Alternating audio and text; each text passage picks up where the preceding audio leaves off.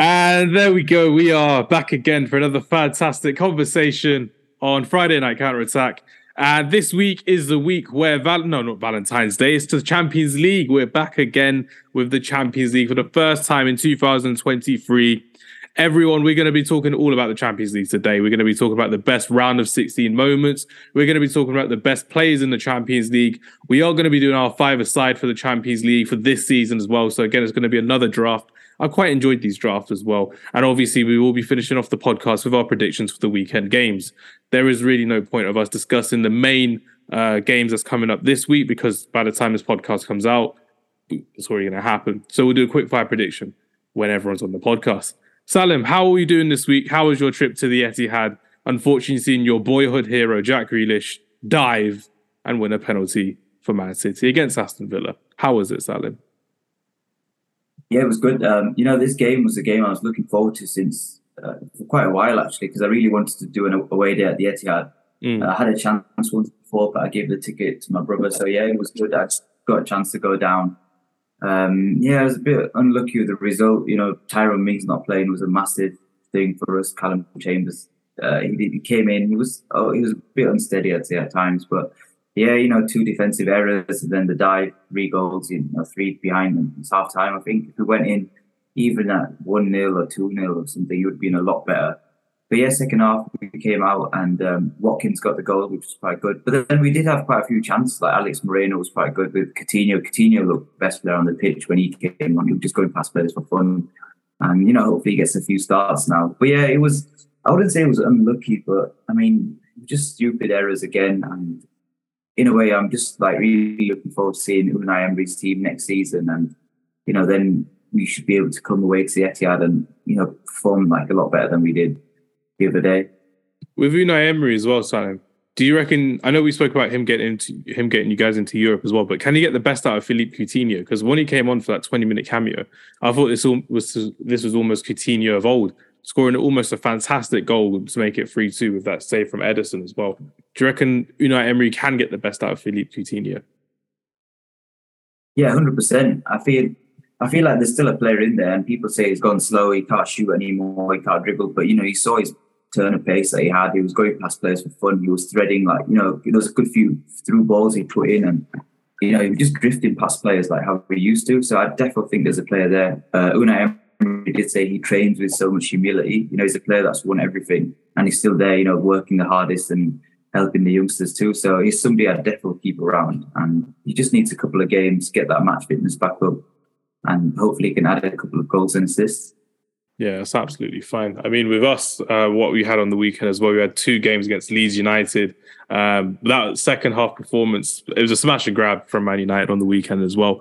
Coming back in to score, Marcus Rashford with another header. Shout out to Ben McCarthy for his new training methods at Manchester United under Erik ten Hag. It's working well for Marcus Rashford. And again, I'm going to say this until it's not true. He is the guy that scored the most goals post-World Cup. And Gareth Southgate is looking like a right lemon at the moment for not letting it happen. For Marcus Rashford to be playing for England as well. And obviously Garnacho, he had to doubt some of his own haters as well. That's why I'm wearing my Argentina shirt today. Needed to be done. So right here as well, talking about Argentina's star boy, Alejandro Garnacho. What a player he will be in the future as well. And introducing Suki this week on the podcast as well. Suki, what is happening with Tottenham Hotspur? And where are you off to this week?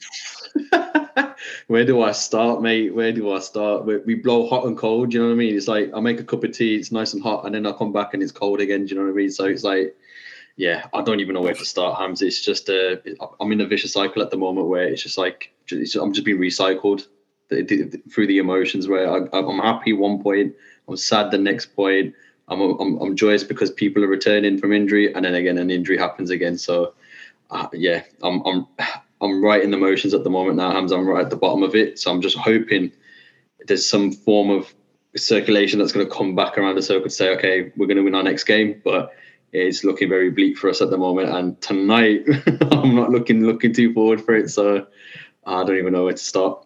No, that's cool. At the time we're recording, AC Milan are going to play Tottenham Hotspur tonight as well. So you are going to be without Bentancur, you're without Hugo Lloris as well. But Bentancur, how big of a miss is that for you in that midfield for Tottenham Hotspur? Huge, Hams. I'll be honest, this is where I mean. Like, so Bentancur, the way that I saw it was he's coming back from injury. I was like, thank God we finally got a centre midfielder that can actually play ball. And then he gets injured. And if anything of our chances of getting top 4 that we're going to be dented, that has truly dented us in like the truest form ever, right? So I think for us, we're pretty much screwed now. It's going to be a straight Europa League battle with the likes of Fulham, Brentford and Brighton. So maybe Liverpool. Maybe Liverpool, yeah, it's going to be exciting. So who knows? Again, I wouldn't be surprised if we finish 10th this season. We might have a complete reverse to the way that we play. Yeah, so yeah, I'm not looking forward to watching Skip and Sarr play tonight. But it looks like I'm going to have to get used to it for the next 3 to 4 months. So yeah, truly muddled, very muddled. You should be quick simming the rest of the season. Just get through it all as well. You've had your best. I need that button now. Nah, Suki, I get what you mean, but I just don't understand Spurs as a club. Like, like you beat Man City and then, I don't know, you just lose. Like, it's just so weird. I still don't understand how you like sat 5th or something in the table. Because every week I look at Spurs, they've either lost or like bottled the lead or something. And you're 2-0 down every game. Like, you're giving them a 2-0 head start. I just don't understand what you guys are doing. Like, it's like you're playing a game on like ultra difficult mode, trying to like, it's just weird. I don't understand. So many FIFA references tonight. It's crazy. Oh, yeah, mate. He just put FIFA on, he just put like Ultimate, and he's like picked like a really bad team and he's playing against somebody else and he's giving him 2-0 head start. His controller's like half broken. The R1 button's not working. I don't understand what's happening to Spurs, honestly. The square button wasn't working for Eric Dyer yesterday. Oh, sorry, not yesterday, on Saturday. Just didn't want to tackle anyone. Iheanacho just stood him up like Ronaldinho against Chelsea. Crazy. If you see my reactions to this guy, it's literally Sal. If you watch like League 2 defenders, they're way better than Eric Dyer. I can find you at least 4 or 5 decent. See, that's the thing though. But then against Man City or something, they'd be like Eric Dyer, like proper centre back and all this kind of stuff. So I just don't understand. The thing is, it works against teams like City because it's so crowded. But when you play against teams like Leicester and you're trying to push up the pitch, he wants to disconnect from the midfield. So it's like 3 here. 2 going forward with Højbjerg and Bentancur, and he leaves a void in the middle. Players like Maddison, that's their gravy, right? It's their bread and butter. Once they get that ball in that middle, they're going to cause utter carnage, and that's what happened in that game against Leicester. But honestly, I've always wanted to get rid of Dyer, but it's just he's been there way too long for my liking. The same with Ben Davies. I've got championship level defenders, and I've got a goalkeeper that can't even freaking move, man. I think he's geriatric with the kind of age group that he's in. So yeah, it's I wouldn't be surprised if we lose 6-0 tonight. I would not be surprised. You got Pioli coming at you with a lot of his players coming back into fitness for AC Milan as well. So that's going to be fun to see how AC Milan play against this Tottenham Hotspur side. Conte, it wasn't a coincidence. Like when Conte wasn't there on the bench, Spurs won a game against Man City. And when he was back on the bench, you lost 4-1 against Leicester. Do you know what it is, Hams? What's the saying? It's the history of the Tottenham. It's the history of the Tottenham. Against City, we'll always beat them because we're a bogey team. But when it comes to playing like quality teams that can actually play ball, where they can pass within the triangles, and I said this with the Arsenal podcast with the 2 guys.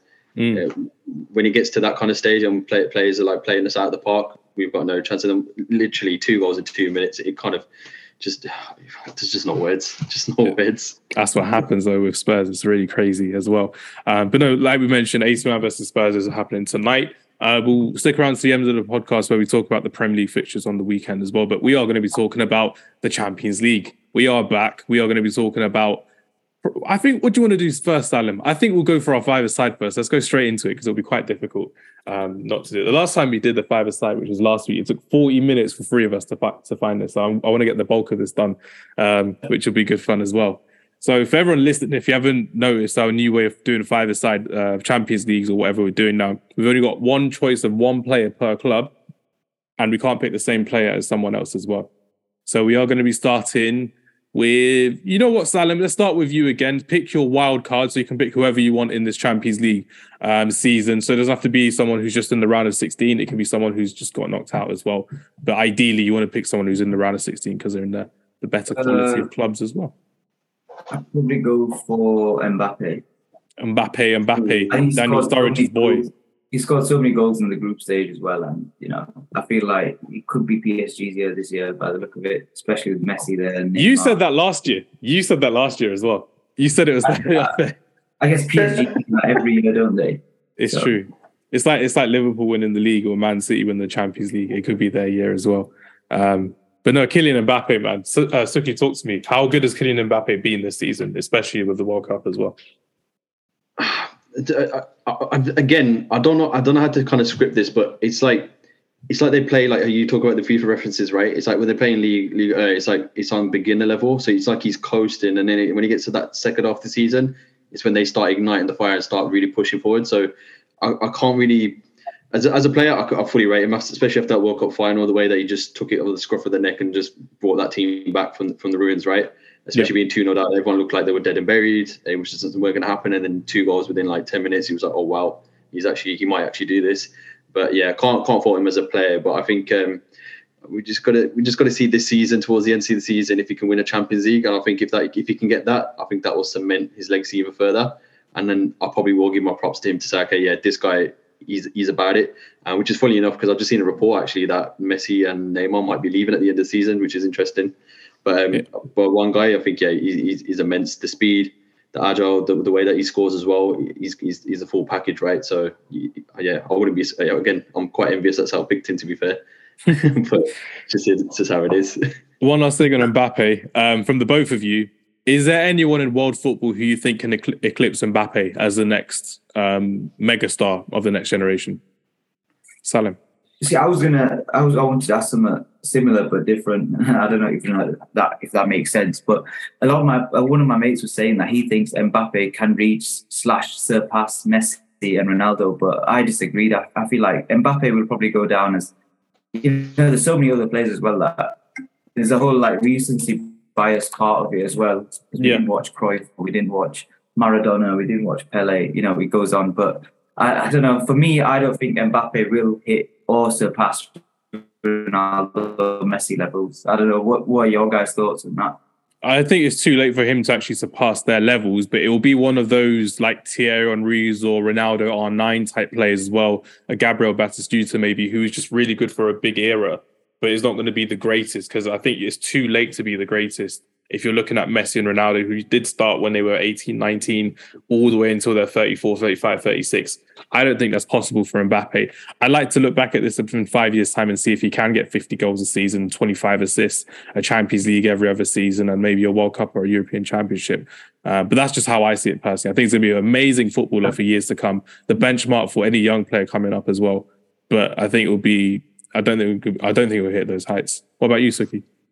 Yeah, no, I agreed exactly the same. I think, again, we do say that, but then with Monaco, he started at the age of 16. He had that game against City, which, funnily enough, was in the round of 16. And they beat him on aggregate 6-6. So, I mean, he has done it at an early age, but I think because he was at Monaco for quite a long time, and then he made his move to kind of PSG, it's kind of limited him in a bit, where you can stat pad to a degree, but I feel like, again, he just coasts that kind of first half of the season. He's just steadily going.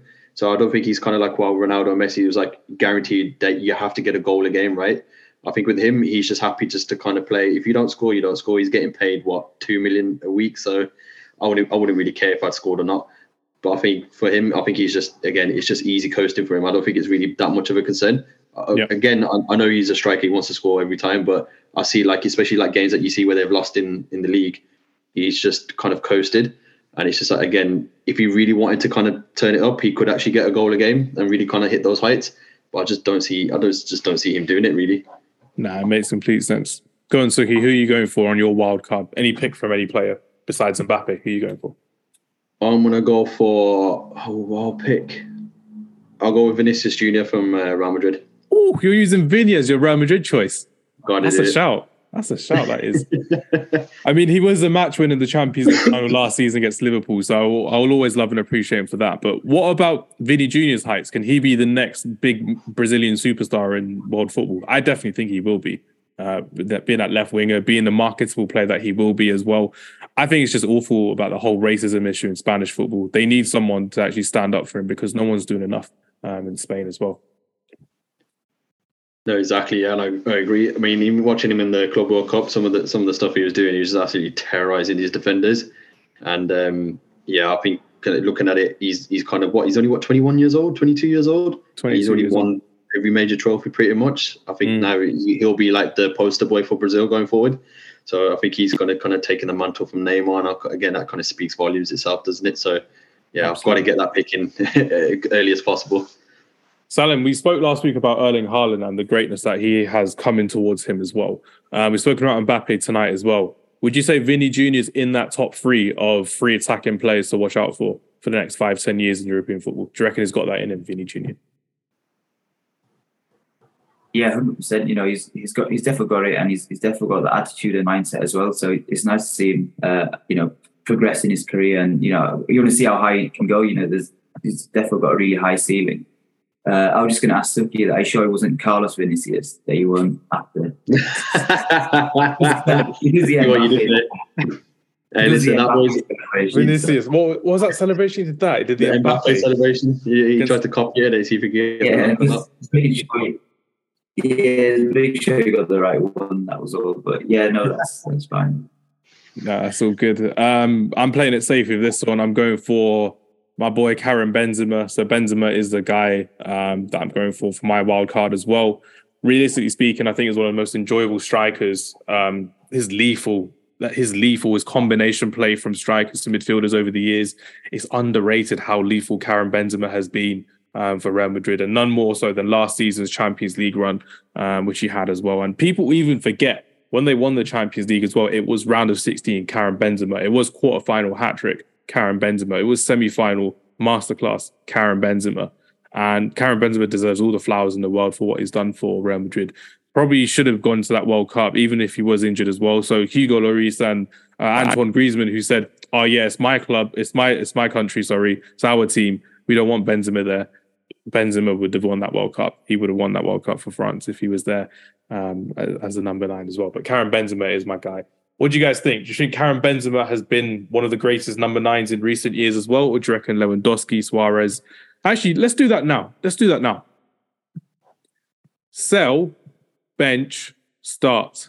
Lewandowski, Suarez, Benzema. And I'm talking about prime. I'm not talking about what they are now. I'm talking about prime. Go on, Salim. Start us off, my friend. Start, sell, bench. That's the wrong order, but you know what I mean. We start Suarez. Ooh, prime Suarez, as well. Quality play. We bench Benzema, and I'd sell Lewandowski to Villa. Lewandowski, that's mad. That's mad. I can't bring myself to sell Robert Lewandowski. This is crazy. Suki, what about you? Where are you going with this? Literally, I've got the same as Sel. I've got the exact same. It's too hard, though. That's the problem. It's hard.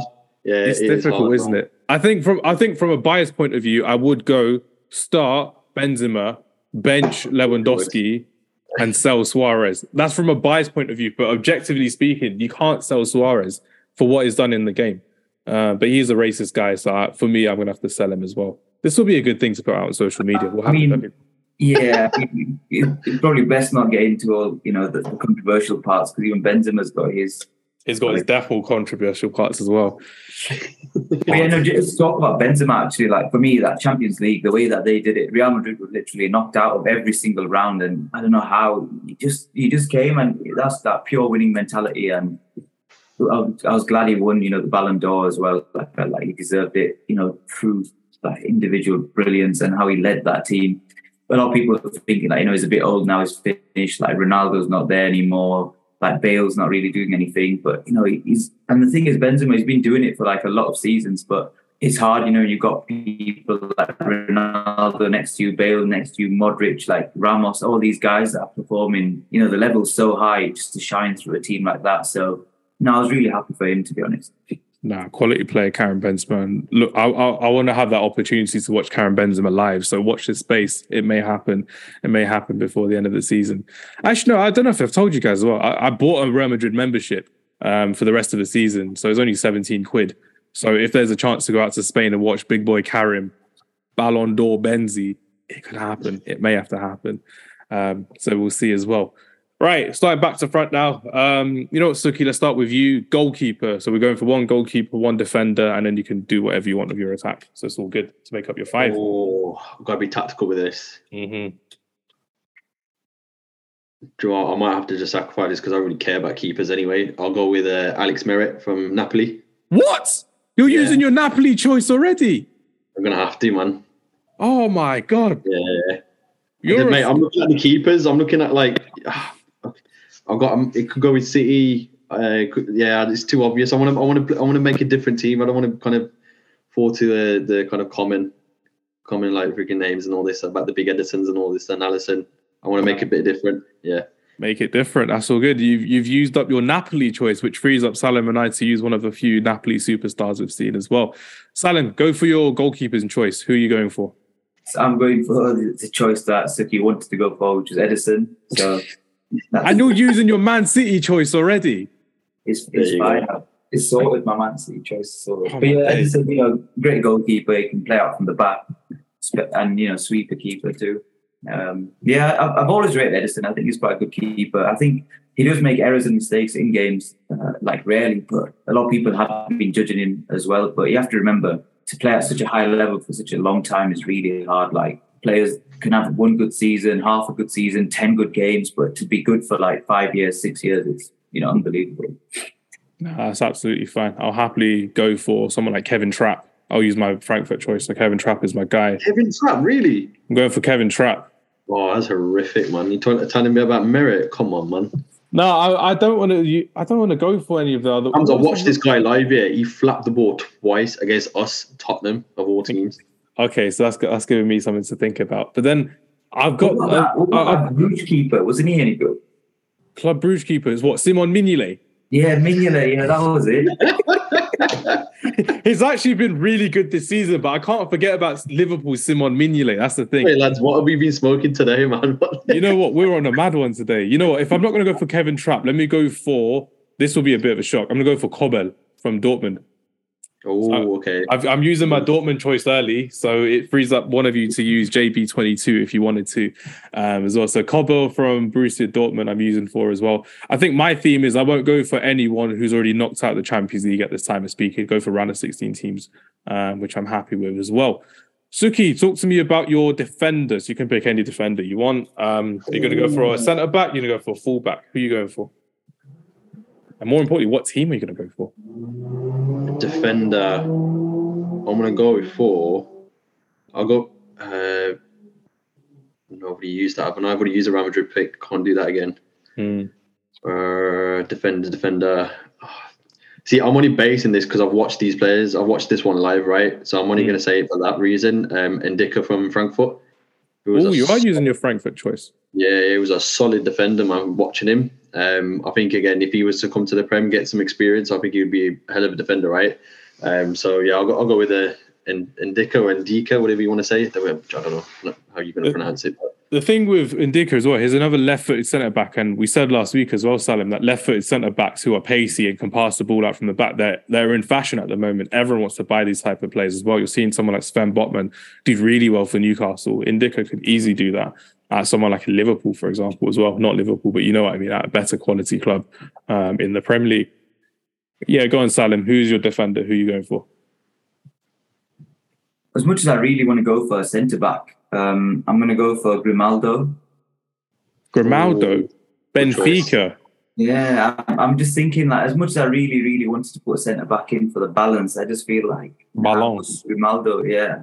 I like the stuff that Benfica are doing. Like, I've not really been following the Portuguese league that much, to be honest, but whenever we speak to Felipe or recently when Villa were linked with Ruben Amorim, I was looking into sort of Sporting, Benfica, Porto, and like that. So yeah, Grimaldo's my choice. Grimaldo is a good choice. I think for me, if I'm going for a defender, I'm going to have to go for. I'm going to use my AC Milan choice, and I'm going to go for Theo Hernandez. So I'm going to go for Hernandez. I think he'll be a quality wing fullback, and it'll use up my AC Milan choice as well. So I'm happy with that. And I thought he was a decent player for AC Milan so far. He didn't do as well as I thought he did at the World Cup, personally. I thought there were better fullbacks as well. We've both spoken about Theo Hernandez for France as well. But realistically speaking, with Theo Hernandez, I think he will be moving on in the summer to a bigger club from AC Milan as well. Probably a team that's competing a lot more as well, because Italian football is on the rise again. And we've seen it with Napoli, we've seen it with AC Milan previously, but they need to do a lot better in European football, and they haven't done. It's only in the Conference League where Jose Mourinho won the Conference League with Roma last season as well. So times will tell with that. Right then, we've got 3 picks each, all of us, so you can play it however you want to as well. Remember all the teams that you can pick, which is good fun. Salim, we'll go with you. Are you going to go for another defender, a midfielder, three strikers? How you playing this one, Salim? I'm going to go for Rahil's favourite player. Oh my God! He's from his local club, boyhood hero, Jude Bellingham. JB22 is out here. And yeah, he's been quality. And the one thing that sticks in my mind about him is the goal that was disallowed against Edison, and I feel so bad for him for that. He wasn't even a foul, though. I think it was last season. But yeah, no, he's quality, and it's going to be interesting to see what happens with him next, really, whether he stays at Dortmund or if he comes to the Premier League. I would happily love to see him staying at Dortmund as well for another season. He's doing really well for them as well. His development's going fantastic, and we can see how much he's growing as well. We don't have to see him in the Premier League all the time. We've spoken about this before. All of us have, so it'll be good to see what he does. Suki, where are we going with this one? Are you going to pick another defender? No. I'm going to go the same route as Saudi, that Benfica, a guy that absolutely terrorised Juventus this season. His name's Rafa Silva. Ooh. What a player, man. Honestly. Pace personified, Rafa Silva. I love him. It's fantastic. I think it was 4 goals he scored against Juve. Oh, my God. I remember watching it. It was such a cracking game, and he just absolutely terrorised him in the first half. The way that he was just jinking past the defenders. I mean, there was one defender for Juve. I didn't even know who he was. I've never heard of his name, but absolutely done him in, terrorised him. But I mean, even other Champions League games that they played, they'd be quality. And again, that's the reason why they've qualified, right, to the round 16. Yeah. So again, he's going to be a big player for them to kind of progress him deeper into the tournament. Yeah. It'll be fun to see how they do without Enzo Fernandez as well, who was a big part of their midfield and in their qualification from the group as well. So it'll be good to see how they progress from him as well. But with Benfica as well, as we always say, they always replace players properly, and they always still compete within Portuguese and European football as well to the best of their ability. Do I go to Tottenham? No, I'm not going to Tottenham for a midfielder. Don't be silly at all. Realistically speaking, I have to go for Inter Milan. Again, I'm making it different as well. I'm going to go for Nicolo Barella. I think Nicolo Barella is a player who I think will be a fantastic player in the future. He's had his on and offs with his injuries. He's had his on and off with his form as well. So I'm looking forward to seeing how he does against Porto in the Champions League in the round of 16 when they play. It could be the best time that Inter Milan can have from qualifying into the quarterfinals as well. Last season, they got knocked out against Liverpool as well, respectively. But that is my fourth choice. That's my fourth choice. So Barella is in my team. Right, everyone's last pick. How are we going to go? Extra midfielder, extra defender, extra striker? I know where I'm going. Salim, where are we going with your one, my friend? Where's your last choice going? Thankfully, a Napoli pick was taken on... Well, it wasn't taken. So for me, it's Kvaratskhelia. Say his surname. I can't remember the rest of the name. Say it. Say his name. He just came squared in it. Kvaratskhelia or something. Kalo. You guys get the point. Kalo is not. No in here, bro. No in here, man. Kalo Kvaratskhelia. That's why. Yeah. I literally said that. Kvaratskhelia. Oh my God, what is this? You're butchering this. Kvaratskhelia. Remember the name, because no one will forget his name with the way that he plays as well. Come on, wait, so you can pronounce it. Come on, man. Let's do it. Kvaratskhelia. There we go. Kvaratskhelia. I only needed Kvaratskhelia, to be fair, but it's funny how you said it. So, you've taken Kvaratskhelia for your final pick, and what a player he is. We spoke about Vinicius Jr. We spoke about Mbappe. We spoke about Haaland. What does Kvaratskhelia need to do to get onto that level? Does he just need to continue doing what he's doing under Spalletti at Napoli? Does he need to move to a bigger club? What do you guys think? Suki? Yeah, no, agreed. I think just continue what he's doing. He's on that kind of wavelength. I think the goal of the weekend that he just scored, because again, mad Napoli fan here, watching him on the weekend, the way that he cut in and just buried it bottom bins. Again, he's just, you know what he's going to do, but there's just no way of stopping it. So I think his trajectory is kind of spot on. But just touching on your point there, Hans, when you talked about Spalletti, terrible manager. I don't like the guy, but it is what it is, right?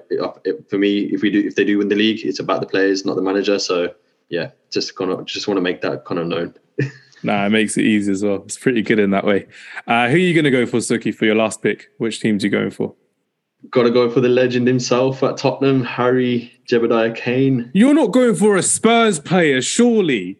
Got you, man. Oh, my days. Going for Larry Kane. He's been all right, man. Honestly, that game against Marseille, we looked like we're dead and buried. And then the way that he just kind of held up the board and then played Højbjerg through and then just to score the winner to top the group made life easier for us. But then, I mean, looking at the draw, it's not like the easiest draw, but it kind of saved us a bit rather than playing like PSG or Bayern again, absolutely raped like 10-0 or 8-0.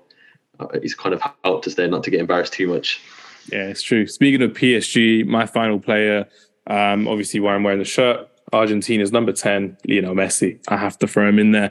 I've had my hipster picks with Theo Hernandez and Barella and Kobel as well. So I need to have a bit of seriousness up front. So I'm going for Messi and a Benzema front two, which I think would win any five-a-side, because Lionel Messi, for me personally, I know everyone talks about Ronaldo being Mr. Champions League.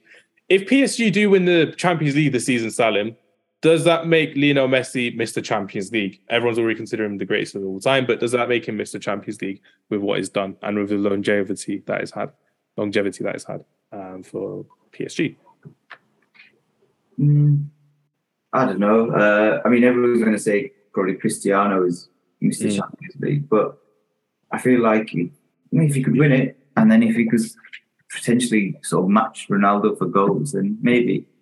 Yeah, I genuinely think now this is the time where Lionel Messi will overtake Cristiano Ronaldo in terms of goals scored in the Champions League as well. I think there's a difference of like 5 or 6 in the top goal scorers thing as well. So with the top scorers in the Champions League, Ronaldo is at the top, and I think Messi will overtake him anytime soon. Let me search for it as well. But Suki, as we're moving forward as well into the Champions League as well, what are Tottenham's chances, realistically speaking, for the Champions League? I'll give you this, Hans. It's going to be 0.0000000%. It's gonna be like how can you explain it? It's gonna be like that 99% Man City and that 1% Real Madrid. It could happen. Anything can happen in the Champions League. I think it's more like there's more chance of United winning it. Oh my god! Exactly. Yeah. Exactly. That's like that. Honestly, as much as he's trying to buoy it off, yeah. He's got a point. Yeah. I mean, Club Brugge got a better chance of winning it. Benfica got a better chance of winning it. Inter Milan. It's going to be good to see some of these other teams come through as well. I've got the stats. Yeah, when you play anti-football, do you know what I mean? It's what happens. You just get buried. You just get absolutely buried. It's like that video of that guy, that kid going, "What do you want to be when I grow older? I want to become a terrorist," when he's actually trying to say therapist in an African accent. So that's literally the Nollywood actor, isn't it? Yeah, the Nollywood actor. That's literally. I was like, I want to be a terrorist. I was like, no, I want to be a therapist. I got the stats up here. So Cristiano Ronaldo currently has 140 goals in the Champions League. Lionel Messi is 11 goals away from matching that with 129. Robert Lewandowski is at 91 goals. Karim Benzema is at 86, and the next current player is Thomas Muller at 53. Do we see Lionel Messi taking over Cristiano Ronaldo for top goal scorer in the Champions League of all time? 11 goals. Season. I'd probably say next season as well. One more season. But like Suki said, if Qatar want to get rid of Messi and Neymar from their team, it's going to be quite difficult to see if he's going to stay in Europe as well. If anyone in Europe can afford him as well. Just say Qatar get rid of him. It is the Qatar ownership. It's Qatar and Mbappe working together. You know what the deal is at PSG. Didn't even say the team's name, man. How disrespectful is that, man? Qatar want to buy Man United. That's all I'm saying. Hopefully the Qataris are listening to this and they buy Man United, and they can cancel Messi and Neymar's contracts and send them to Erik ten Hag over in Manchester, which would be good fun. But yeah, that's our 5-a-sides as well. So I think we've all done pretty good there as well. Good variety from everyone as well. I'm still surprised Harry Kane made your list and you have got. Hey, listen. If you look at my team, those are on-form players in this season Champions League. That's what I've got it based on, right? So you can check the stats. You've got the most sourceless striker in Harry Kane and the most sourceless striker in Vinicius. I've got Brazilian Joga Benito, man. You got Joga Benito with like FA level 2 coaching. That's literally the difference. Listen, I've got the guy that's going to hold it up, and I've got 2 bad boy wingers next to him. What could you ask for? I don't know about this one. Salim, who do you think? I've got a left-footed centre-back that could just blast the ball from anywhere. Do you know what I mean? It's all technical, man. You've got to think like that. I reckon we'd play this in New York as well because of your background. San Fran, New York, it'd be good fun to see how it goes. Not San Fran though. Yeah, definitely do New York, man. San Francisco's in the mud at the moment. It's not great. It's not great in San Fran right now. But no, everyone, thank you very much for sharing your thoughts on your 5-a-side for this season's Champions League. And obviously, it's the round of 16, so I wanted to speak to you guys both about literally the best moments in the round of 16 over the course of the years as well. I've had some fantastic memories and some bad memories, mostly fantastic from a Man United point of view for the round of 16, because that's normally where we are in terms of our level at the moment, winning the round of 16 as well. I'm starting everyone off with the PSG game, of course, as well. So seeing PSG come to town in Manchester, going to watch it with my brother and my cousin, and seeing us lose 2-0 at home to PSG. Prenzel Kimpembe and Kylian Mbappe score 2 decent goals against us on Ole Gunnar Solskjaer side, who then said mountains are there to be climbed. We then go to Paris a couple weeks later. I then go and see Romelu Lukaku score a fantastic goal against Gianluigi Buffon. And then 10 minutes later or 5 minutes later, he scores another tap-in against him as well. And then I think Juan Bernat scores, and I think, okay, that's more or less a tie over. They're going to win on away goals. Because that was the last season, I think, where away goals was an action, and then it changed to just normal ties as well. And then who comes up and steps up in a last-minute penalty after Prenzel Kimpembe, the cheat, the scum of Paris, handballs it. It's Marcus Rashford against Gianluigi Buffon.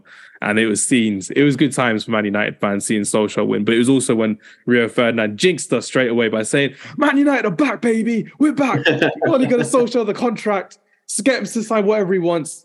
And then everything from there went downhill for the rest of the season under Ole Gunnar Solskjaer. It just never hit that heights of Paris as well. That's one of my favourite moments from the round of 16.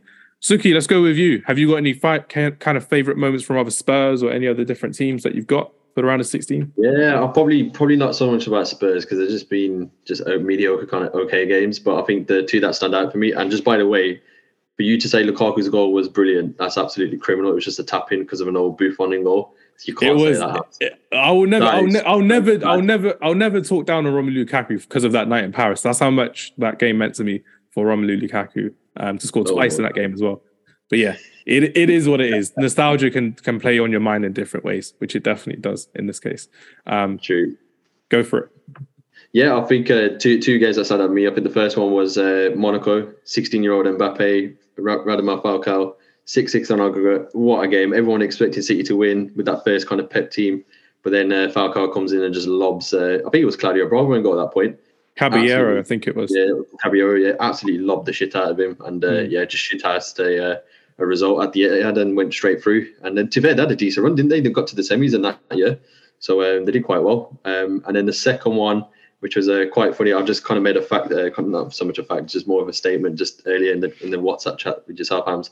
It was during the I can't remember what season it was. I think it was 18-19 or the year after. Oh, sorry, yeah, it was 17-18. 18-19. Apologies. It was Atletico Madrid versus Liverpool at Alvaro Morata at Anfield, winning the leg over 3-2. Absolutely shithousing a win. Marcus Llorente scored those 2 goals past. I think it was Adrian, wasn't it? Adrian in goal. Yeah. Absolutely flopped his line. You should have saved, to be fair, both shots. Like for like goals. But honestly, brilliant. Seeing Liverpool lose was brilliant because apparently Anfield was supposed to be the atmosphere stadium for European nights. And that was when Andy Robertson said that in the first leg, he was like, "Oh, they're yet to come to Anfield now. They haven't seen us at Anfield." So Simeone was like, "Oh, all right then," and then he just played them like a trombone, which was crazy. And then pretty much straight after that, what happened? COVID hit. So the bane of our lives came in, didn't it, really, with COVID? So, yeah, after that game, I remember watching that in my flat in Stratford with my mates, and then pretty much a week after, we got put into a lockdown. So, yeah, all fun and games watching the game. It was fantastic watching Liverpool get knocked out, but then we got locked in, so, yeah. Crazy to see how it changes as well. And it was a long lockdown, that one as well. Unbelievable how we got through it, which is crazy. Salim, any round of 16 moments? I know you spoiled one for me from your list on WhatsApp, so I'm looking forward to hearing this spiel from this one as well. To be honest, like the moments you've mentioned have all been quite good moments. But for me, the one that truly sticks out, I mean, I've got one side moment, which I'm not sure if it was bought as a round of 16. It was when Cristiano returned to Old Trafford for Real Madrid. Nah, Real Madrid, that was... wasn't it? That was... Was that for Real Madrid? 2013? When Nani got sent off for that red card. And I think it was. I think it was round of 16. I'll double check. That was a game I enjoyed watching, but I'd say like the best moment for me was, under our current manager, Unai Emery. It was PSG, Barcelona. I'd say like both legs though, 4-0 and 6-1. like the 6-1 especially, I just remember watching it, and there was so much paper talk before the game, like a 4-goal deficit. It's never been done. It'll never happen. That kind of situation. Or I don't know if it was exactly that, but it was one of those that it's not going to happen. It's PSG, and how good they are. And then I just started watching the game, and 1-0, 2-0. They're like, oh, this we've got a chance here. And then obviously PSG score one. They're like, oh, it's probably not going to happen now because they'll have to score, like the extra goal, and God knows how. And then just free kicks, Neymar, Messi, and then Sergio Roberto right at the end. And I just couldn't believe it. I was at my grandma's house. I was living there in Birmingham at the time, and I was just watching the game as I normally do, Champions League night, and I just couldn't believe my eyes. Like, I was like, what's going on here? And yeah, that's probably the greatest ever Champions League game for me. And I just wish. I think Barca didn't win it that season, did they? They didn't win it that season. Yeah, so for me, I really wish Barca went on to win it that year. It just would have been so complete for them. Other than that, my only other sort of Champions League memories, of Villa is probably just is on Football Manager, just winning it on there. So I'm probably digging out the archives from one of my saves because I tend to win it quite often. Send a screenshot. We need to see how you won. I'll find some round of 16 tie on my laptop. Some point. But yeah, no, that's one dream I have got. Is to watch my club in Champions League. We've been in the UEFA Cup, and it's weird because I talked to my dad, and he's been to European games for Villa. The old Champions League, and he's been to Villa Park on a Tuesday, Wednesday night. And he's sort of telling me like, oh, I can't believe you've never been to like a European game. And I was like, yeah, So yeah, that's my dream. To be able to watch my team at Villa Park in the Champions League, and it should be happening soon in the Super Unai Emery. Under Super Unai, it could happen. Anything can happen in football. That's what the Champions League tells you all about as well. Suki mentioned a very funny quote earlier, but from Giorgio Chiellini. That also happened in the round of 16 as well. So is it? Oh, yeah. If you remember in 2017-18, when literally Juventus came back to win 4-3 in aggregate, Gonzalo Higuain scored his hat-trick as well. And you're just there like, oh my days, Juventus in this yellow kit winning at Wembley. I think it was 2-2 in the first leg as well. So Spurs came back as well, which was crazy. And then you're just kind of there like, oh no, Spurs have literally got knocked out from away goals in Champions League. And then there's that last minute goal as well, where it's just Juventus 4, Tottenham 3. And that's where Giorgio Chiellini said it is the history of the Tottenham when it happened. It was self-inflicted, Hamza. It was self-inflicted, man. Do you know what I mean? It just came 2 goals in 2 minutes again. It just got patterned. One team that got patterned last season in the round of 16 was PSG. So PSG, after winning 1-0 in the first leg as well, I think it was Kylian Mbappe that scored that fantastic goal at the Parc de France as well. And then obviously I spoke about Karim Benzema earlier in the podcast as well. They were 1-0 down already, I think, in the Bernabeu, right? I think it was rather Mbappe scored again, did the celebration. The fans were like half-heartedly celebrating. Oh yeah, you're going to move to Madrid. This is going to happen. That's going to happen. And then in the second half, do you remember when Mbappe did that little step over past Courtois and he scored, but it was offside? Yeah. If that went in, that would have been sick. It would have been so sick. Oh, it would have been a cold goal. It would have been so cold from Mbappe. But then who was the coldest in the whole stadium? Karim Benzema. Again and again and again, he scored 3 goals in that game. Luka Modric dominating the midfield in the second half, which I will vividly remember for being such a fantastic performance and bodying Lionel Messi multiple times in that game, which I thought was quite fun as well. So I do have to mention that round of 16 tie with Karim Benzema coming back in that game as well. But one more from me before we move on to our kind of next topic to finish off as well. This is more on a side note. Back in 2008, 2009, I could go for Man United ones, but I'm not. This one just takes the cake for me. Bayern Munich beat Sporting Lisbon 12-1 on aggregate. 12-1 on aggregate, which I thought was beyond embarrassing for Sporting Lisbon. How many goals did Robin score in that one, Hams? I can't remember. Let me search it up quickly. But was it 07-08? I wasn't there, was he? 08-09. So he may not have been there, but I remember Ribéry scoring in there as well, which was crazy. It was like Luca Toni scored 2, Ribéry scored 2, Klose scored 1 as well in that 5-0 game, and it just finished in a crazy feeling as well. So yeah, that's a nice little one to go on about as well, which should be good fun. Right, just finish off the podcast before we move on to part 2 as well. Let's say your thoughts on the weekend's games, because obviously we are recording this before what we've got coming on. Salim, you've got Arsenal. So you're going to be facing Arsenal after they face Manchester City Are you feeling comfortable with this game, a 12:30 kickoff on Saturday? What are you thinking, Salim? I'm really looking forward to it. Man City, it wasn't that good of a game. Arsenal, I actually want them to win the title this season, just so it breaks it up from having that Man City dominance every year. Do you think they will, though, is the question?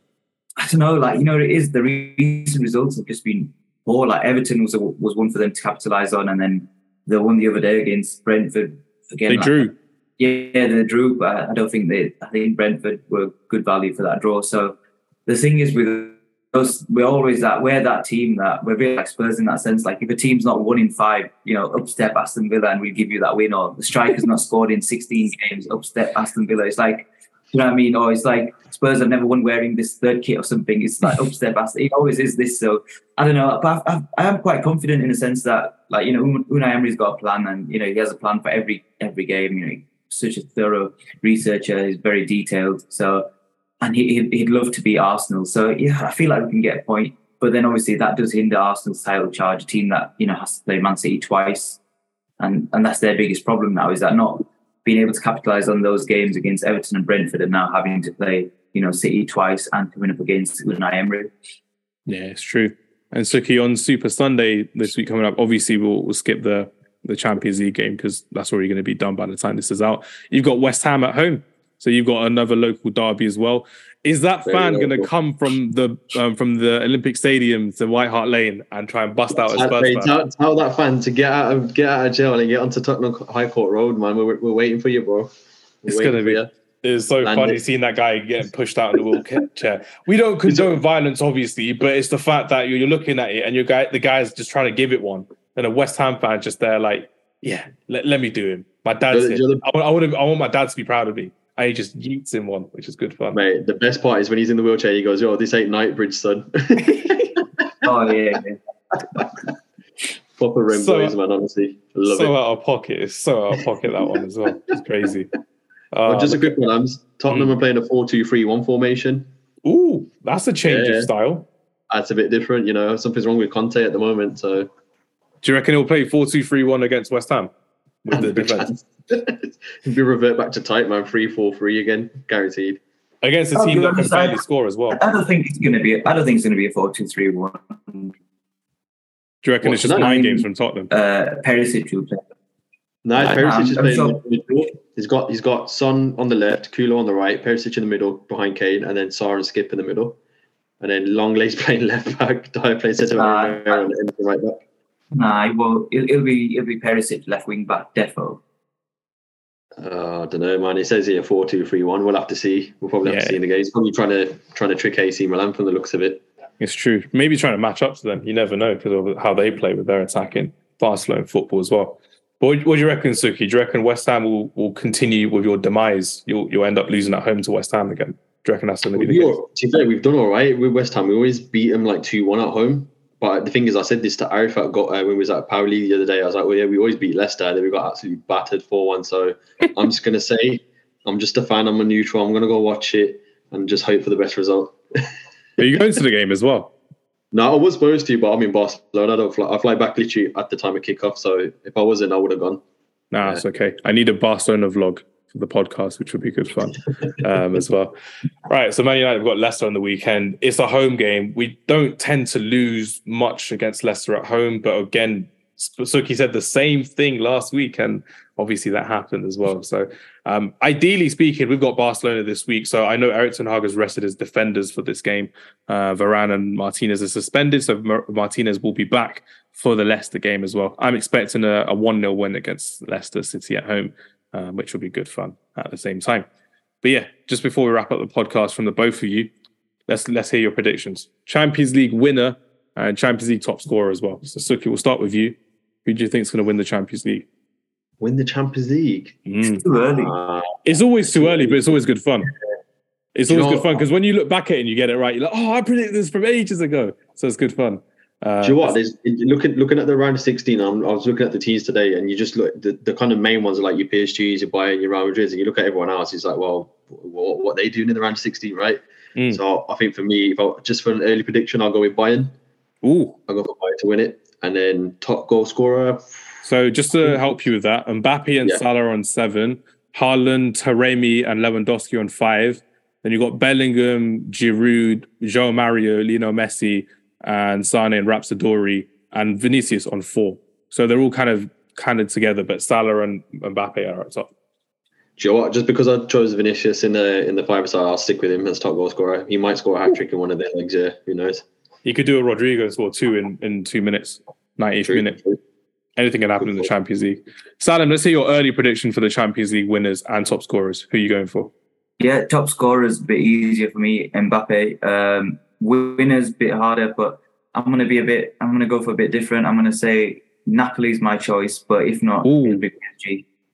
PSG is my insurance, but Napoli is my choice. PSG haven't won the Champions League time, so how are they your insurance? As in, they're one of the big dogs' favourites. So Aston Villa won more Champions Leagues than PSG. Your own team. Yeah, but I can't. How have you not said that out loud before on the podcast, Salim? Yeah, but I'm not going to predict them, am I? I meant like predict someone with pedigree, like unless you want to do like a really future Champions League one, then I'll say 2027 Villa. 2027 Villa. Me. Get me off the podcast, man. Get me off. 2027 is going to happen. We'll come back in 5 years and listen to this episode, which will be good fun. Top scorer for me, I'm going to go basic, and I'm going to go for Erling Haaland. I think he's going to have a field day against RB Leipzig and in the next couple of games in the Champions League. And winner, I think, you know what? I think I'm going to have to go for, this is going to be an odd one, Real Madrid. I think Real Madrid can do it. Oh, way to play it safe, Hams. Bloody hell. I'm joking. So original. It's so original, it's true. No, I don't know. I think Chelsea have a shout, but then again, I don't think they do, because Chelsea always, when you're thinking about Chelsea, I said this a couple years ago, remember? You won't remember. Salim knows. A couple years ago, I said Chelsea would do pretty good. I said it on a live stream as well. I thought Chelsea would do quite well. But then at the beginning of the season, when I watched Bayern Munich play under Nagelsmann at Inter Milan in the San Siro, I was like, these lot can win the Champions League. I played myself here because I'm just going through all these different answers, and I was buoying you lot for 2 different answers as well. But yeah, I'll stay safe with Real Madrid. That's my insurance. And then my other one, I don't think Man City are going to win. So I think Real Madrid and I think Chelsea are going to be up there as well, which will be good fun. That's all good. Right then, everyone, I'll let you guys enjoy the Champions League. Everyone, thank you very much for listening this week. By the way, we did a poll, right? We did it on Instagram. This is a bit annoying now. We did a poll on Instagram saying whoever downloads this week's podcast from last week's podcast, I'll times that number by 3 to donate to Turkey and to Syria, right? And it's been our lowest download of the year, which is crazy. People don't want me to donate to Turkey, man. This is disgusting. Absolutely disgusting. I'm giving money and donating clothes as always anyway, so it's perfectly fine as well, which will be good fun. But pray for everyone in Turkey and Syria. I'm going to pray for you, Suki, because you're going away to Barcelona for your birthday weekend as well. So hopefully you stay safe. Hopefully you buy a Lewandowski shirt as well to bring back and be like unlucky Hams, and then you wear it on the pod next time when we lose 4-1 to Barcelona. I think it's going to happen. I don't think we're going to beat Barcelona in the Europa League. I think defensively they've been brilliant the past, I think it's the last 16 games. Last 16 games have been unbeaten as well, which is crazy. Yeah. Oh yeah, unbeaten. Yeah, bloody hell. Yeah. Jeez. Exactly that. It's going to be tough. Tough game indeed. But yeah, everyone, thank you very much for listening. Guys, thank you very much for your time as always. We are back on part 2 of Friday Night Counter Attack this week. It's all about the Champions League, like I said as well. And we've got someone special to be helping us on this week's topic. This week's main topic, I should say. We've already spoken about the 5-a-sides in the Champions League this season. We've spoken about the round of 16 already this season. We've spoken about the Premier League as well, of course. But one topic I wanted to speak about this week was who are the best players ever not to win the Champions League? And for someone who just knows about nostalgic football and it just comes to them like a freight train coming through on Inception, just like that as well, I need to invite MJ from Ball and Banter. MJ. Yeah, no, as always, good to see you, Hams. Thanks for inviting me on. It's been a little while since we've done an episode together, so it's always good to catch up. But yeah, no, I'm all good. I'm looking forward to this episode. No, I'm looking forward to it as well. And literally, we are going to be talking all about the best players that have not won the Champions League. And I think it would just be right that when we're talking about these players, as a rule for myself, as I always do, it has to be players that I've seen in my own lifetime as well. So I can't be talking about someone like Sir Bobby Moore or Pele, for example, like that. You know what I mean? We've got to talk about eras that we have both seen as well. So obviously, I'm not going to disclose your age, but you're a bit older than I am, so you'll have just a little bit. You'll have a couple more players in mind than I would as well. So I'm looking forward to this one, and I'm looking forward to seeing how we're going to go about this one. How are we going to do it, first of all? What formation are we? I think we'll ad-lib the formation as we go along. We've got to think of some of these players to go on with as well. So number one in goal, I think this one's quite obvious. I think we have to go for the Italian great, the Parma player currently, Gianluigi Buffon, and how he has never won the Champions League in his days at Juventus. 3 finals, I think he went to as well. 3 defeats, unfortunately for him. 1 against AC Milan on penalties at Old Trafford. 1 of them against Real Madrid, against Cristiano Ronaldo's Real Madrid, and 1 of them against Lionel Messi's Barcelona in 2015 as well. I can't think of anyone more exceptional as a goalkeeper that hasn't won the Champions League. So I'm going for Gianluigi Buffon as my goalkeeping pick in this slide. What about you? You're going to stick or twist? No, I'll stick with that. That was my option as well. Buffon, who's won countless domestic titles, World Cup. World Cup. A very decorated goalkeeper, one of the best of his generation, been around for donkey's years. So yeah, for me, I had Buffon down as well. So I would 100% back you on that one. Fantastic. So we've got Gianluigi Buffon in between the sticks for our best players to not win the Champions League. This is where it gets difficult now because we've got so many attacking players to fit in, but not that many defensive players. And obviously we are talking about defensive players that haven't won the Champions League, but you have to remember as well, a lot of them aren't going to be at the same kind of pedigree as a lot of these attacking players. So, bit of a tricky one. Let's start off with, let's start off with 3 at the back. If we can find a 4th defender, let's go with 3 at the back. But for me personally, I will go for Gianluigi Buffon's teammate, Lilian Thuram. I think Lilian Thuram is the guy that I need, maybe at right back, maybe at centre back as well, but I need someone like him who obviously was also part of that final losing side in 2003. He was a World Cup winner, a European Championship winner for France. He did really well for Juventus to obviously win multiple trophies as well. But it came to that case where he didn't win the Champions League for Juventus. And there's not a theme against Juventus. It's just the fact that that's very obvious that Juventus haven't won the Champions League for a good number of years. More than, 96 was it when they won? I think it's 96, middle of the 90s. Yeah, you're right there. Crazy to think about that as well. But yeah, Lilian Thuram, are you happy with that choice? Are you happy about Lilian Thuram? Yes, Hams. I've only got 3 defenders as well. And Thuram was one of my defenders. So I'm happy with that. He can play right side the centre back. That's all good. Who have got at centre back as well? We've got a couple more centre backs you can think of. And again, it's not just Juventus, but we probably have a lot of Juventus players in this one as well. Definitely got a lot of Juve players. My next option for defence was Fabio Cannavaro. Yeah, absolutely. Yeah. Another Juventus player. I think we're going for it. I think that's pretty much straightforward. Another Juve player. I think Ballon d'Or winner. Theme of this team. Ballon d'Or winner, exactly, for his exploits in the 2006 World Cup. Yep. I think with this team, we're going to have a lot of Juve and Arsenal players, but I'll have to go with Cannavaro. Class defender, even though he was short, great leap on him, great in the air, great header, classy defender. And for me, has to go in that centre back. That's all good. I'm happy with that one as well. I have another one for right back, but I think we'll have him on like the backup list. Kyle Walker. Kyle Walker in there as well. I think he's been fantastic for Manchester City and Spurs over the years in both Champions League and Premier Leagues. Multiple Premier League winner, current player for England. Will probably go on to be one of the most capped England defenders of all time from where he's going at the moment. Fantastic player to watch as well. Giorgio Chiellini have to throw in there as well. So obviously have to go for the Juventus agenda that we've got today, which is quite fun. They're both on my backup list as well. But who's that third centre-back that you have on your list there, MJ? Who are we going for? Well, ironically, the person I had on my list is the person that's on your backup list, which was Chiellini. Chiellini. So I had him, those was the 3 I had at the back. Chiellini, Cannavaro and Thuram. Again, Juve guy. Again, won the World Cup.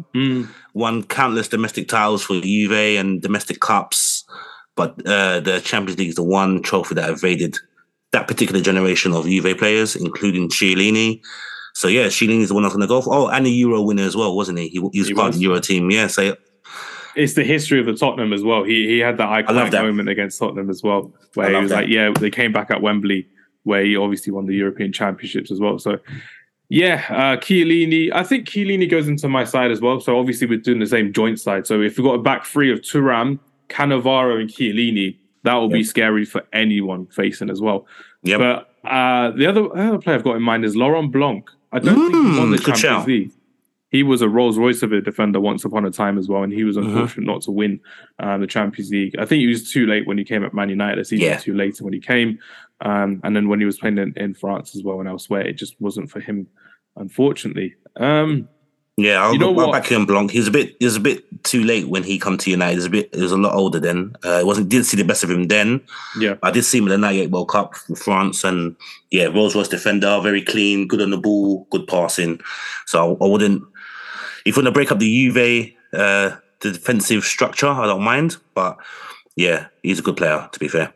We'll stick with the three for now. So let me pop this in the chat, and then if we change your mind depending on the formation as well, then we can have a look. So no problem. Kyle Walker, and then we've got Laurent Blanc as backup. I hate autocorrect. Yeah. It changed it to Laurent Black, and I'm like, that's just a racist thing. It's Laurent Blanc, for goodness sake. I won't say Zoom's racist. It could be. You never know. It hates our Wi-Fi so much. It's painful. Yeah, it's my Wi-Fi as well. I don't know why. It's true. We've got a back four. Back three, and then a goalkeeper of Gianluigi Buffon, Lilian Thuram, Fabio Cannavaro, and Giorgio Chiellini, with backups as Kyle Walker and Laurent Blanc. So if we do need to change it to a 4, we can. But then it could be the time when Kyle Walker wins the Champions League this season and becomes obsolete. So you never know. You never know with it as well.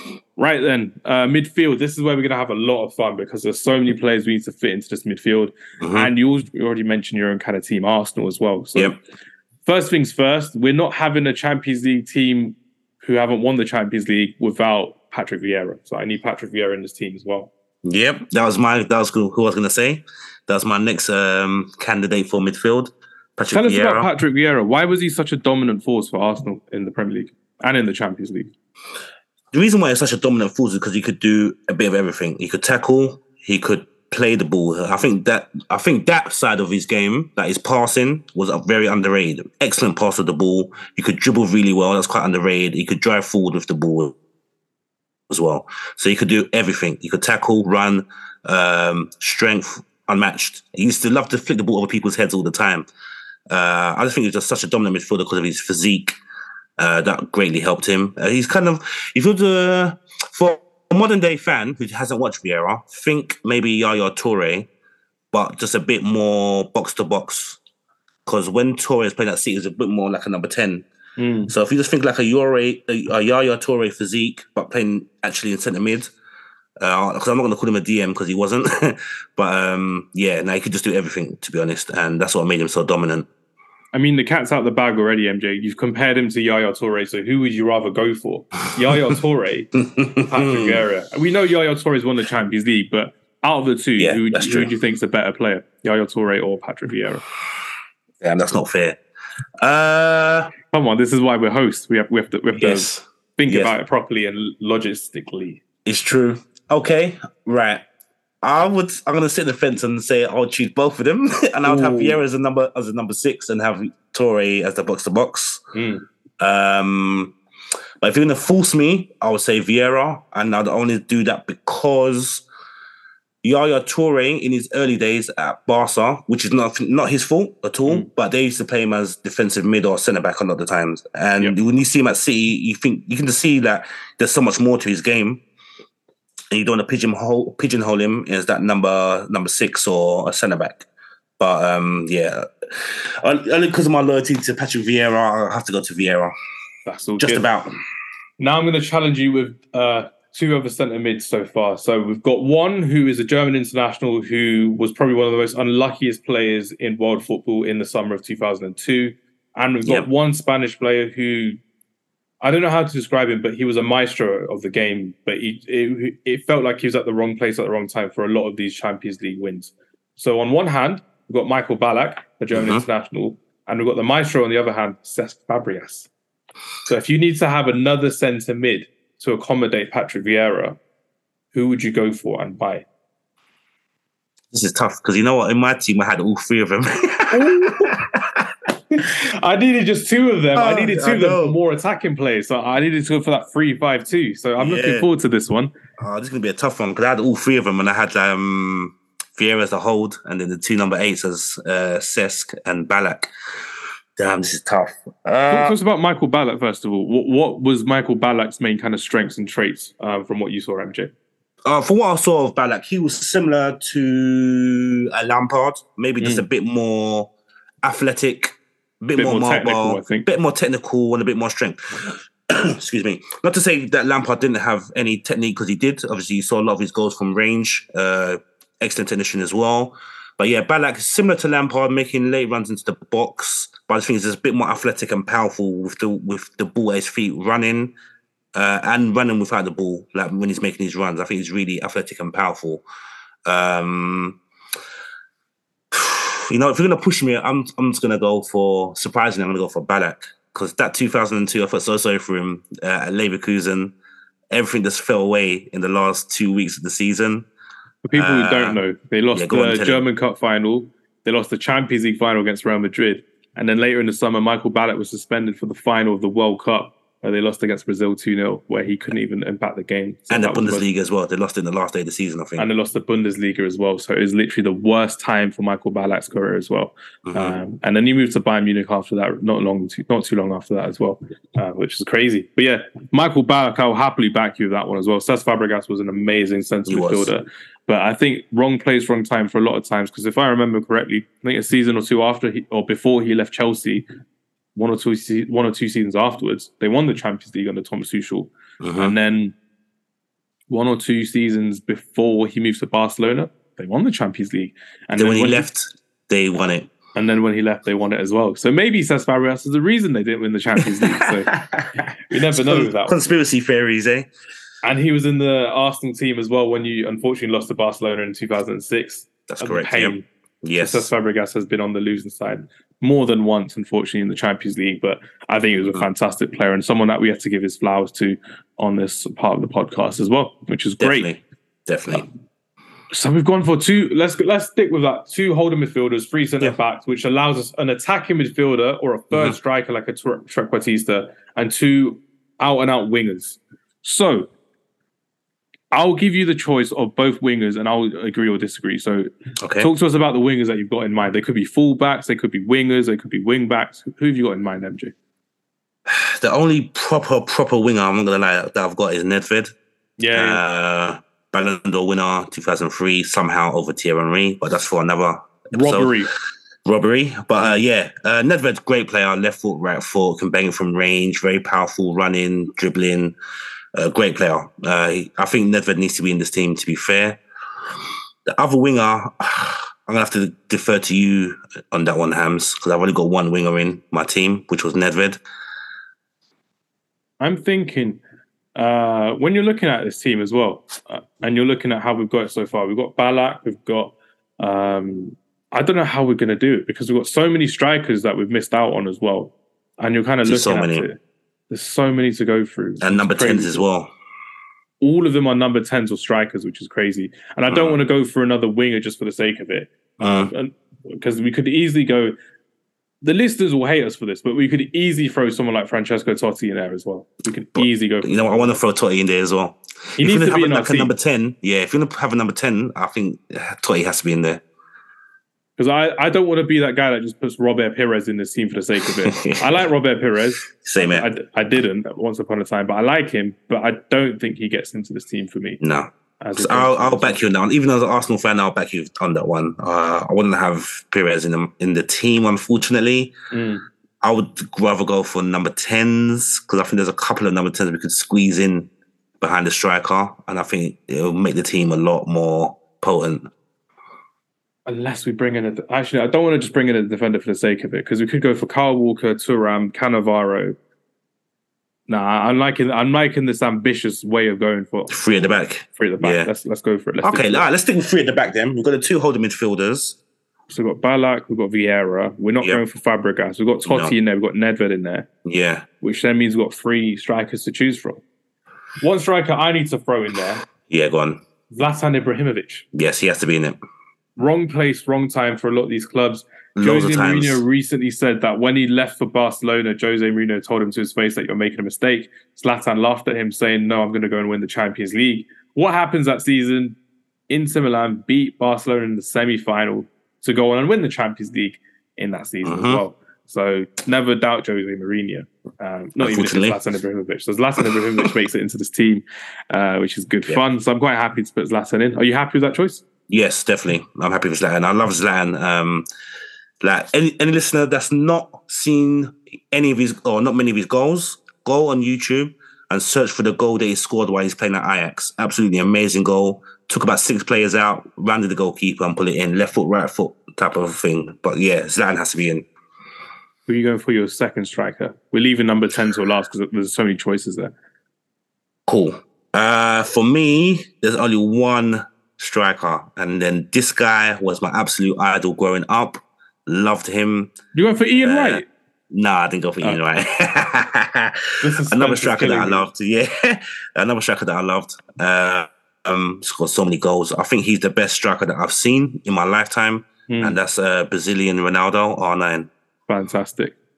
Ronaldo R9, I mean, he's had some amazing, iconic Champions League moments as well. He's had some not so good Champions League moments at the same time, but obviously he came to Real Madrid this season after they won the Champions League back in 2002. So he wasn't in that squad of Galacticos where Figo, Zidane, Roberto Carlos, Morientes and Raul won the Champions League, and he came the season afterwards, after that World Cup as well. So that's right. It was one of those things that he had moved from club to club to club. I don't remember ever seeing him in a final. Did he ever get to a final? I don't think they even got to a final. I don't think he did. No, unfortunately, because when he was at Inter, I don't think Inter was getting to finals those times. It was only the UEFA Cup. That's right. Yeah, and I think that's the only thing that he won. That's the only European trophy that he won. I think was the UEFA Cup. Sorry. Yeah, UEFA Cup, which is crazy. But yeah, honestly, obviously he won a couple of World Cups, which that's not too bad either. Did he win 2? Yeah, because he was a part of the '94 squad. He didn't play a game. He was part of the squad. It was like Kaká in 2002. He wasn't playing, but he was part of the squad. And you know what's mad about Ronaldo in the '94 World Cup? On the back of his shirt wasn't Ronaldo. On the back of his shirt was Ronaldinho. Oh my days! Ronaldinho before Ronaldinho. Imagine that. That's crazy, that is. But then I heard the actual Ronaldinho, his name's not actually Ronaldinho. I think Dino means small. So they're saying that he's little Ronaldo. Small. Yeah. There you go. Unreal it is. So a little fact for everyone there. Now I'm trying to think, who do we add into this team? So let's go through it back to front. So we've got Gianluigi Buffon in goal. We've got Lilian Thuram, Fabio Cannavaro, Giorgio Chiellini at the back. Yep. We've gone for a fluid but stable midfield 5 of Patrick Vieira, Michael Ballack, Francesco Totti, who we'll talk about in a second, Pavel Nedved on the wing. We've got 2 strikers up front in Ronaldo Nazario and Zlatan Ibrahimovic. Now we just need to figure out who we've got on this number 10. 10.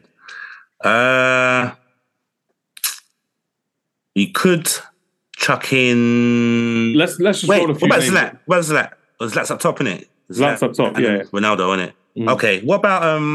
you got Bergkamp? You got Bergkamp, you got Batistuta. Yeah. You got Hernan Crespo. Yeah, you got Crespo. You got Van Nistelrooy. You got Jurgen Klinsmann. Who else? I'm going through quite a lot now. I'm not going to say Zambrotta. Obviously, Aguero, Company, Van Vincent Persie. Company. Okay, yeah. Philippe Cocu. Lewandowski as well. Lewandowski's won it. Did he win it? Yeah, 2020. Oh, yes, sorry. Yep. Forgot. My bad. Yep. Obviously got Baggio as well, but... Michael Owen. Owen, yep. Who else we got? Romario. What, David Silva. Yep, David Silva, yep. I'm trying to think. It's more about who can we not miss out. We can make the team, which is fine. We can make the team. It's just so you can't miss out. I'm trying to think. So he's still got players like Pogba, but he's still got a chance of winning it if you wanted to. I don't know. I don't want Pogba in the team. I'm happy not having him on in the team as well. That's fine.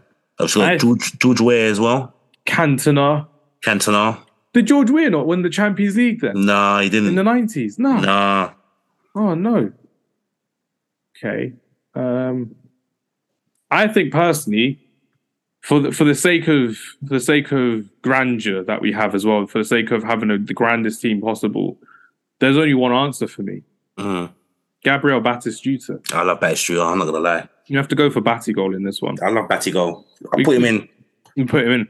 We're looking at some of these names and we're like fishing, but you can't put Miroslav Klose over like Batistuta. No chance. No, not a chance. I'm quite happy with that one as well. So that's a really good team that we've got, and it goes to show that some of these are World Cup winners, some of these are UEFA Cup winners, some of these are multiple league title winners, Euros winners as well, Copa America winners.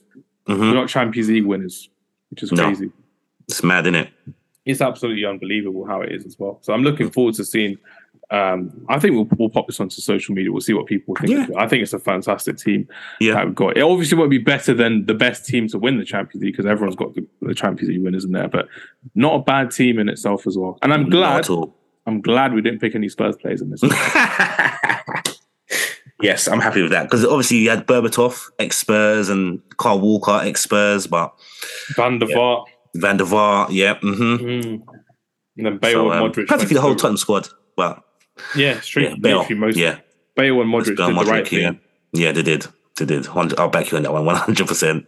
They were the better of the Spurs players that saw the light. They saw the white in Madrid as opposed to the white in London, and they went, "Yeah, that's a better shade of white." Yeah, exactly. And it worked for them.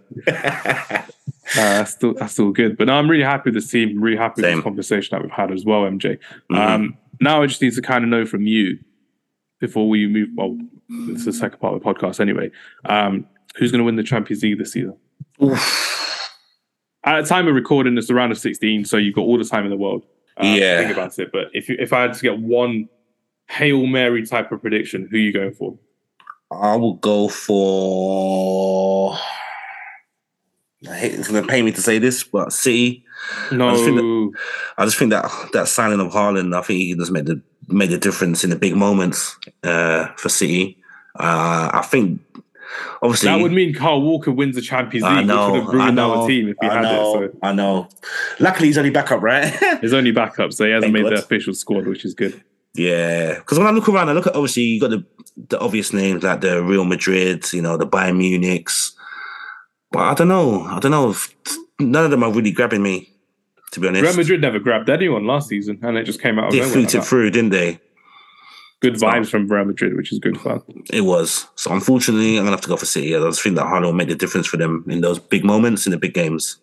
Definitely. It's going to be good to see how they do as well. I have a sneaky eye on Napoli and a sneaky eye on Dortmund. I'd like to see some of these new teams come through as well. And we always like an underdog in the Champions League, so I'm looking forward to seeing how they do. We do indeed. Which would be good. But yeah, everyone, thank you very much for listening to this part of the podcast. MJ, tell the listeners where they can find you if they don't know where to find you already. Yeah, I host a podcast called Ball and Banter. So we're everywhere. Our social medias is Ball and Banter. Sorry, our handle is Ball and Banter, and we're on all social media: YouTube, Insta, TikTok, LinkedIn. So yeah, check us out, Ball and Banter. We're on Spotify, Apple Podcasts, and wherever you listen to your podcast provider. Fantastic. Now, I'm looking forward to hearing more from you over the course of the year as well. And obviously, you're having more podcasts over the year, which will be good fun as well. But yeah, everyone, 100%. Thank you very much for listening to this part of the podcast. This will be part 2. So everyone, thanks for listening for the full part of the podcast. Enjoy your week, and we'll see you next time.